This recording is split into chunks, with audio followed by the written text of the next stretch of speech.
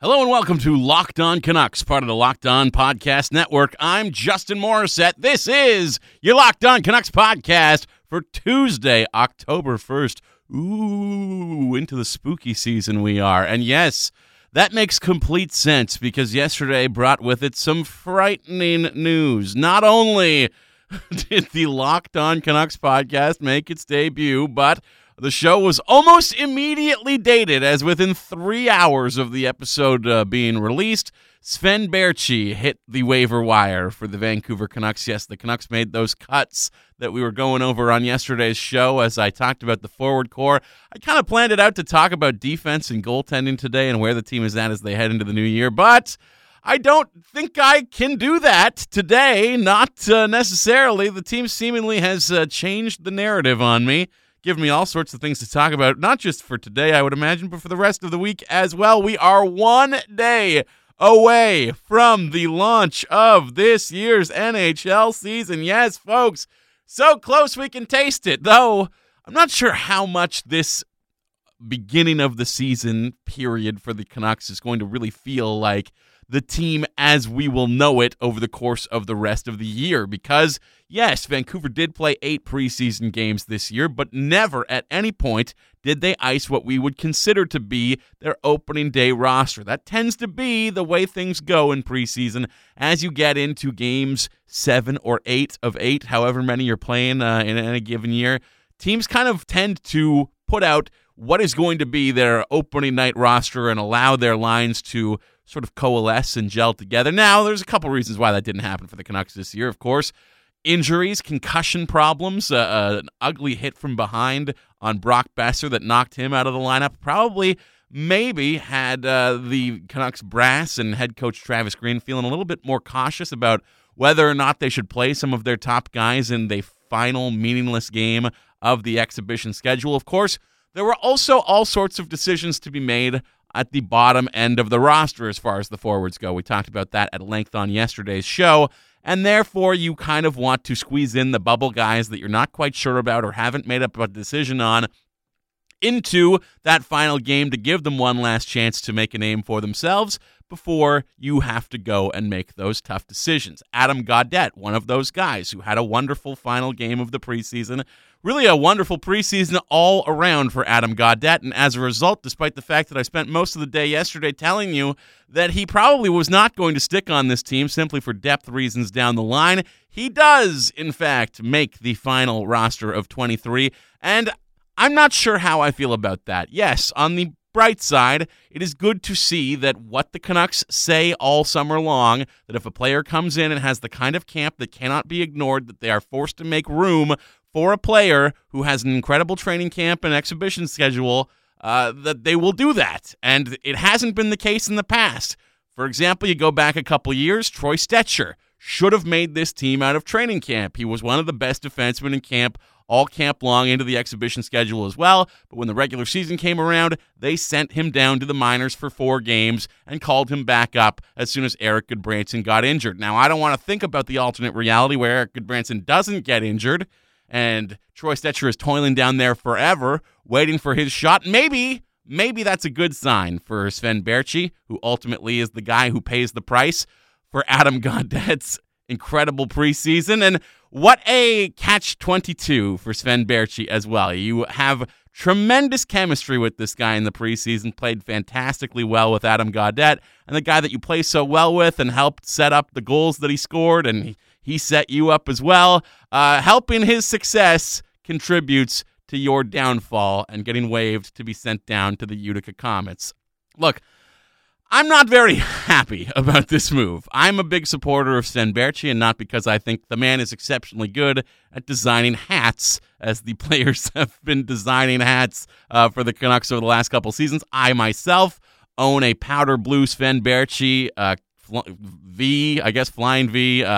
Not the Flying V, it's the weird sort of Vachon Pickles logo V with Johnny Canuck in it. Regardless, Sven Baertschi designed a very good hat. I own the hat. I like the hat. That has nothing to do with my opinions on Sven Baertschi as a hockey player, however. He is a hockey player that I took quite a shine to over the years as he played and showed pretty strong chemistry with Bo Horvat on a night in and night out basis. Now, has injury woes been a problem for Sven Baertschi? Absolutely.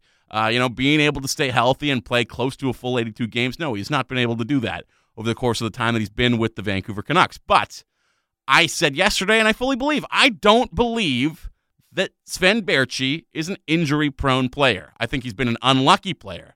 I think concussions have certainly been unlucky. I believe, that the hit that he took that knocked him out from behind, I believe in a game against Nashville last year, that could have happened to anybody, and it would have been a concussion. Should have been a suspendable act to hit somebody the way that he got hit. It is not Sven Baertschi's fault that he took a hit like that and was not able to come back for a good long while. These things happen. But I also said yesterday, and I also do believe, for people who were painting these concussions to be a huge problem that he can never come back from, that there's going to be a consistent issue throughout his entire career. That is entirely possible, but it is also possible that you could see something like when the Canucks let go of Willie Mitchell. What happened to Willie Mitchell? Well, he went on to win the Stanley Cup with the Los Angeles Kings as a fantastic defenseman at a time when the Canucks very much needed a defenseman exactly like Willie Mitchell. Would it have been good to hang on to him at that time? Yes, very much it would have been. So, should we hang on to Sven Baertschi through his concussion issues as well? Look, it's going to happen by the time you hear this, probably, depending on when you listen to it, whether it's first thing in the morning. Maybe it hasn't happened yet. Maybe you're listening in the afternoon and it has. The idea that if Sven Baertschi clears waivers, then this outrage is all for nothing. And people who are getting angry have nothing to be angry about because, look, nobody wanted him. He's down in the minors. It's all fine. Somebody can get injured, and he'll be called up again, and he'll be right back here in 2 weeks, and don't even worry about it. The thing to be mad about is not the fact that Sven Baertschi is going to start the year in Utica. I mean, yes, that is something to be mad about, considering at worst, at absolute worst, Sven Baertschi is the 7th best forward, maybe 8th, maybe. I would say 7th best forward available to the Vancouver Canucks at this time. Which means if we live in a meritocracy, which we want to believe that we do, with Adam Gaudette making the team, we don't. More on that later. We definitely do not live in a meritocracy. We do not. But if we do, a guy who is your 7th best forward should not be waived and being sent down to the farm to start the year. That should not be how these things work.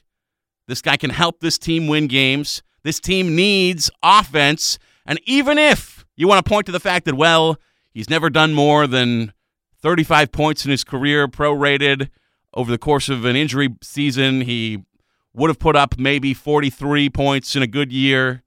That's still points and specifically goals that would be very valuable to a Vancouver Canucks team, which, yes, has added some guys with scoring punch over the last 6 months, whether that's a Tanner Pearson or a JT Miller or a Michael Furland. Certainly, all of these guys can help with the offensive woes, but that doesn't mean that somebody who's already been here and demonstrated a clear ability to score goals and put up points and play very well with your offensive contributing players like Bo Horvat and Brock Besser and Elias Pettersson even. They played together a little bit at the start of last year. That doesn't mean that a guy who's already shown he can do that, who did have some concussion problems last year, should just be thrown out like the proverbial baby in the bathwater. Antoine Roussel is injured to start this year. Antoine Roussel was injured to start last year. Should we just go ahead and get rid of Antoine Roussel now? Because, look, I got some question marks about this guy's health. No. We understand that when Antoine Roussel is in the lineup, he's a very valuable contributor to this team and can do all kinds of things that replacement-level players cannot. That is the issue with Sven Baertschi. It is very much reminiscent of one of the darkest days in franchise history.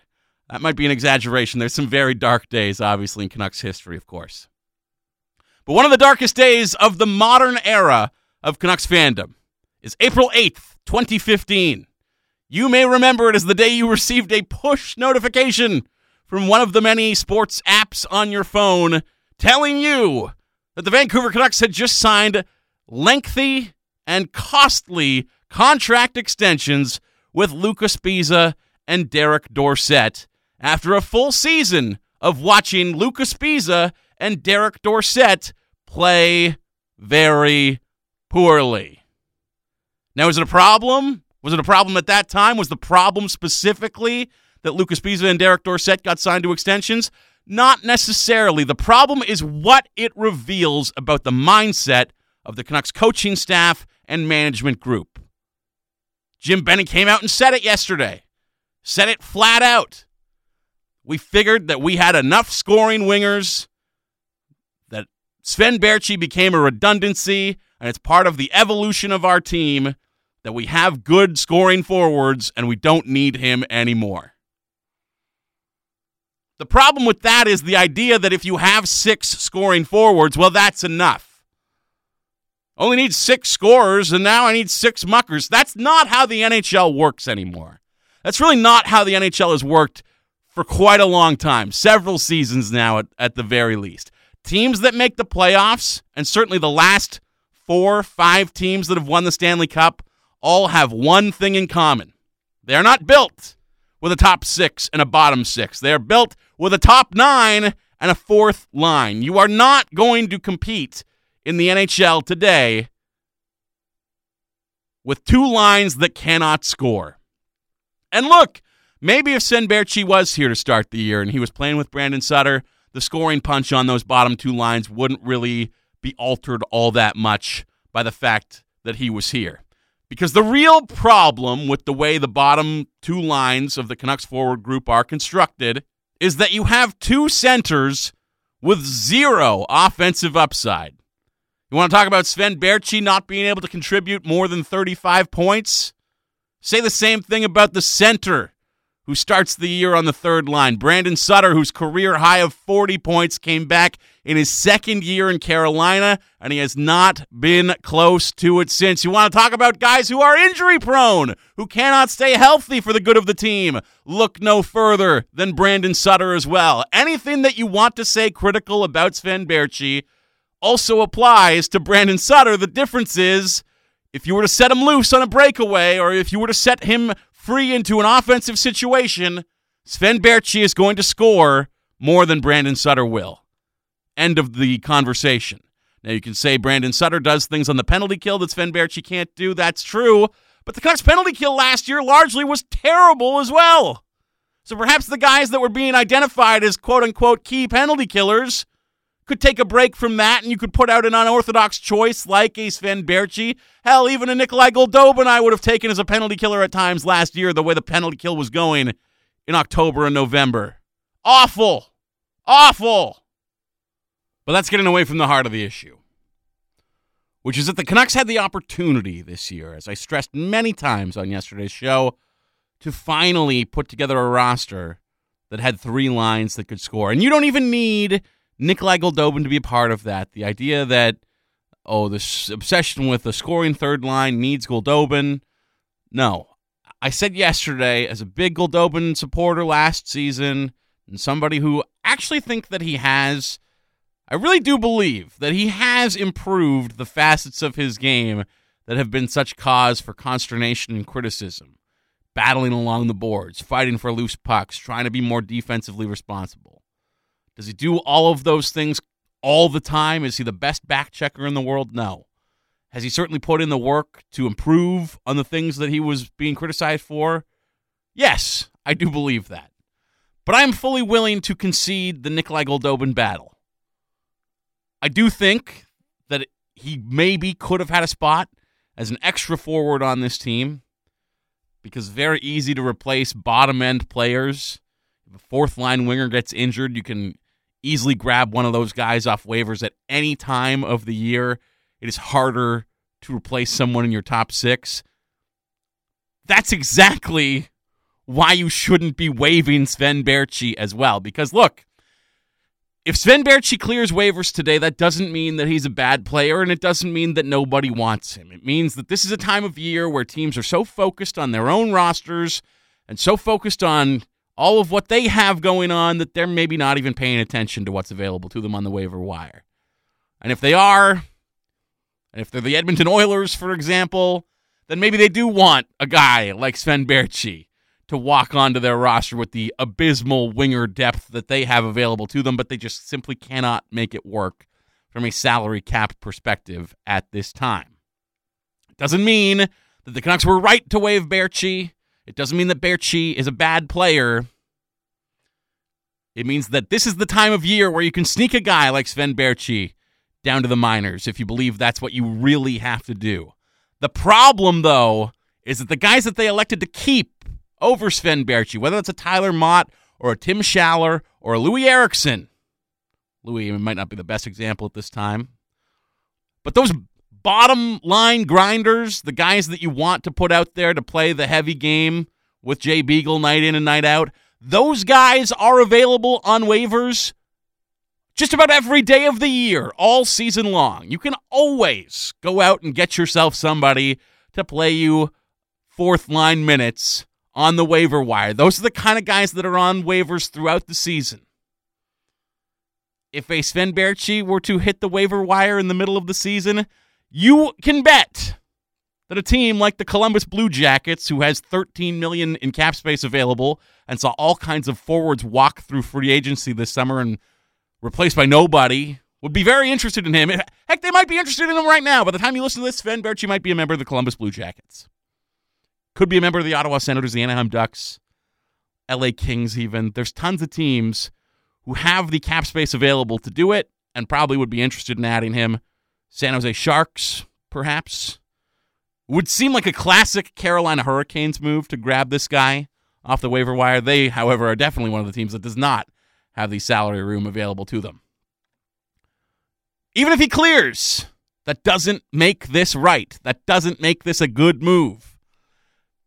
Because I said yesterday, and this is something I believed all summer long, that I've been so excited for this time of the year to see what this roster heading into the season was going to look like, this opportunity to finally have three scoring lines, because you could have put together a third line of Adam Gaudette centering Sven Baertschi and Josh Leivo. Those are three guys who play a relatively responsible game, but also can chip in with offense at the other end. And then you've got a fourth line of Sutter, Beagle, and Schaller or Eriksson or Virtanen, take your pick. That's how this team should be constructed if it wants to win enough games to make the playoffs and be a contender. I've been looking forward to this moment all summer long to see how these cuts were going to shake down and exactly what kind of team we'd be left looking at. It was like Christmas Eve watching this roster come together. And what I got yesterday on Christmas morning was like coming downstairs, hitting up the bottom of the Christmas tree, no presents wrapped up for you, just an envelope, and inside it says, "You're headed to boarding school, son. Pack your stuff, get out of here." That's the kind of coal in the stocking, however you want to put it. Bad presents, bad news. That's what we got. Because this team does not want to construct a roster like this. It had the opportunity to do it. It had the personnel to do it for the first time since this team was a contender back in 2011. For the first time since then, they actually had the players available to them to put together a roster that could consistently threaten on offense up and down the lineup, and they chose not to do it. They weren't forced out of it. Cap concerns didn't force their hand. They chose not to do it. And if this season doesn't go well, if this season doesn't end the way people want it to, remember that they made this decision to start the year. And I don't want to be negative. I really do not. I don't want to come on this show and lambast the team day in and day out. I wouldn't sign on to do a daily Canucks podcast if I didn't care about the team. I wouldn't even feel disappointed by the things that they do if I wouldn't care about the team. But anytime anyone criticizes the Canucks, anytime anyone criticizes Jim Benning, the reaction on Twitter is always, "Well, you obviously don't even like the team if you feel this way." Blah. No, I don't want to be this way. I don't want to feel like this when the team does things. But you go back over the last 6 years now, and there have not been a lot of encouraging moments. There have not been a lot of signs from this front office group that they know exactly what they're doing. The drafting has been tremendous. There's no question about that. The drafting over the last couple years, selecting Quinn Hughes, selecting Elias Pettersson, selecting even Bo Horvat if you want to go back to the Mike Gillis years. The drafting has been very good over the last little while, but that is a Judd Brackett thing. That is not a Jim Benning thing. You could just make Judd Brackett the general manager if that's the only thing that you care about. If the only thing that you can point to that Jim Benning is doing right and say, well, look at this. Look at this one thing that this guy does so great that other people in the past did not do. He's not really responsible for that. That's Judd Brackett. Judd Brackett makes those decisions. Jim Benning didn't even want to draft Elias Pettersson. John Weisbrod didn't want to draft Elias Pettersson. They had to be talked into it by their staff, including Trevor Linden, including the guy that they stabbed in the back and forced out of the organization 1 year later. The deciding vote to draft Elias Pettersson got shoved out of the front office before EP could play a single game. That's crazy. Crazy.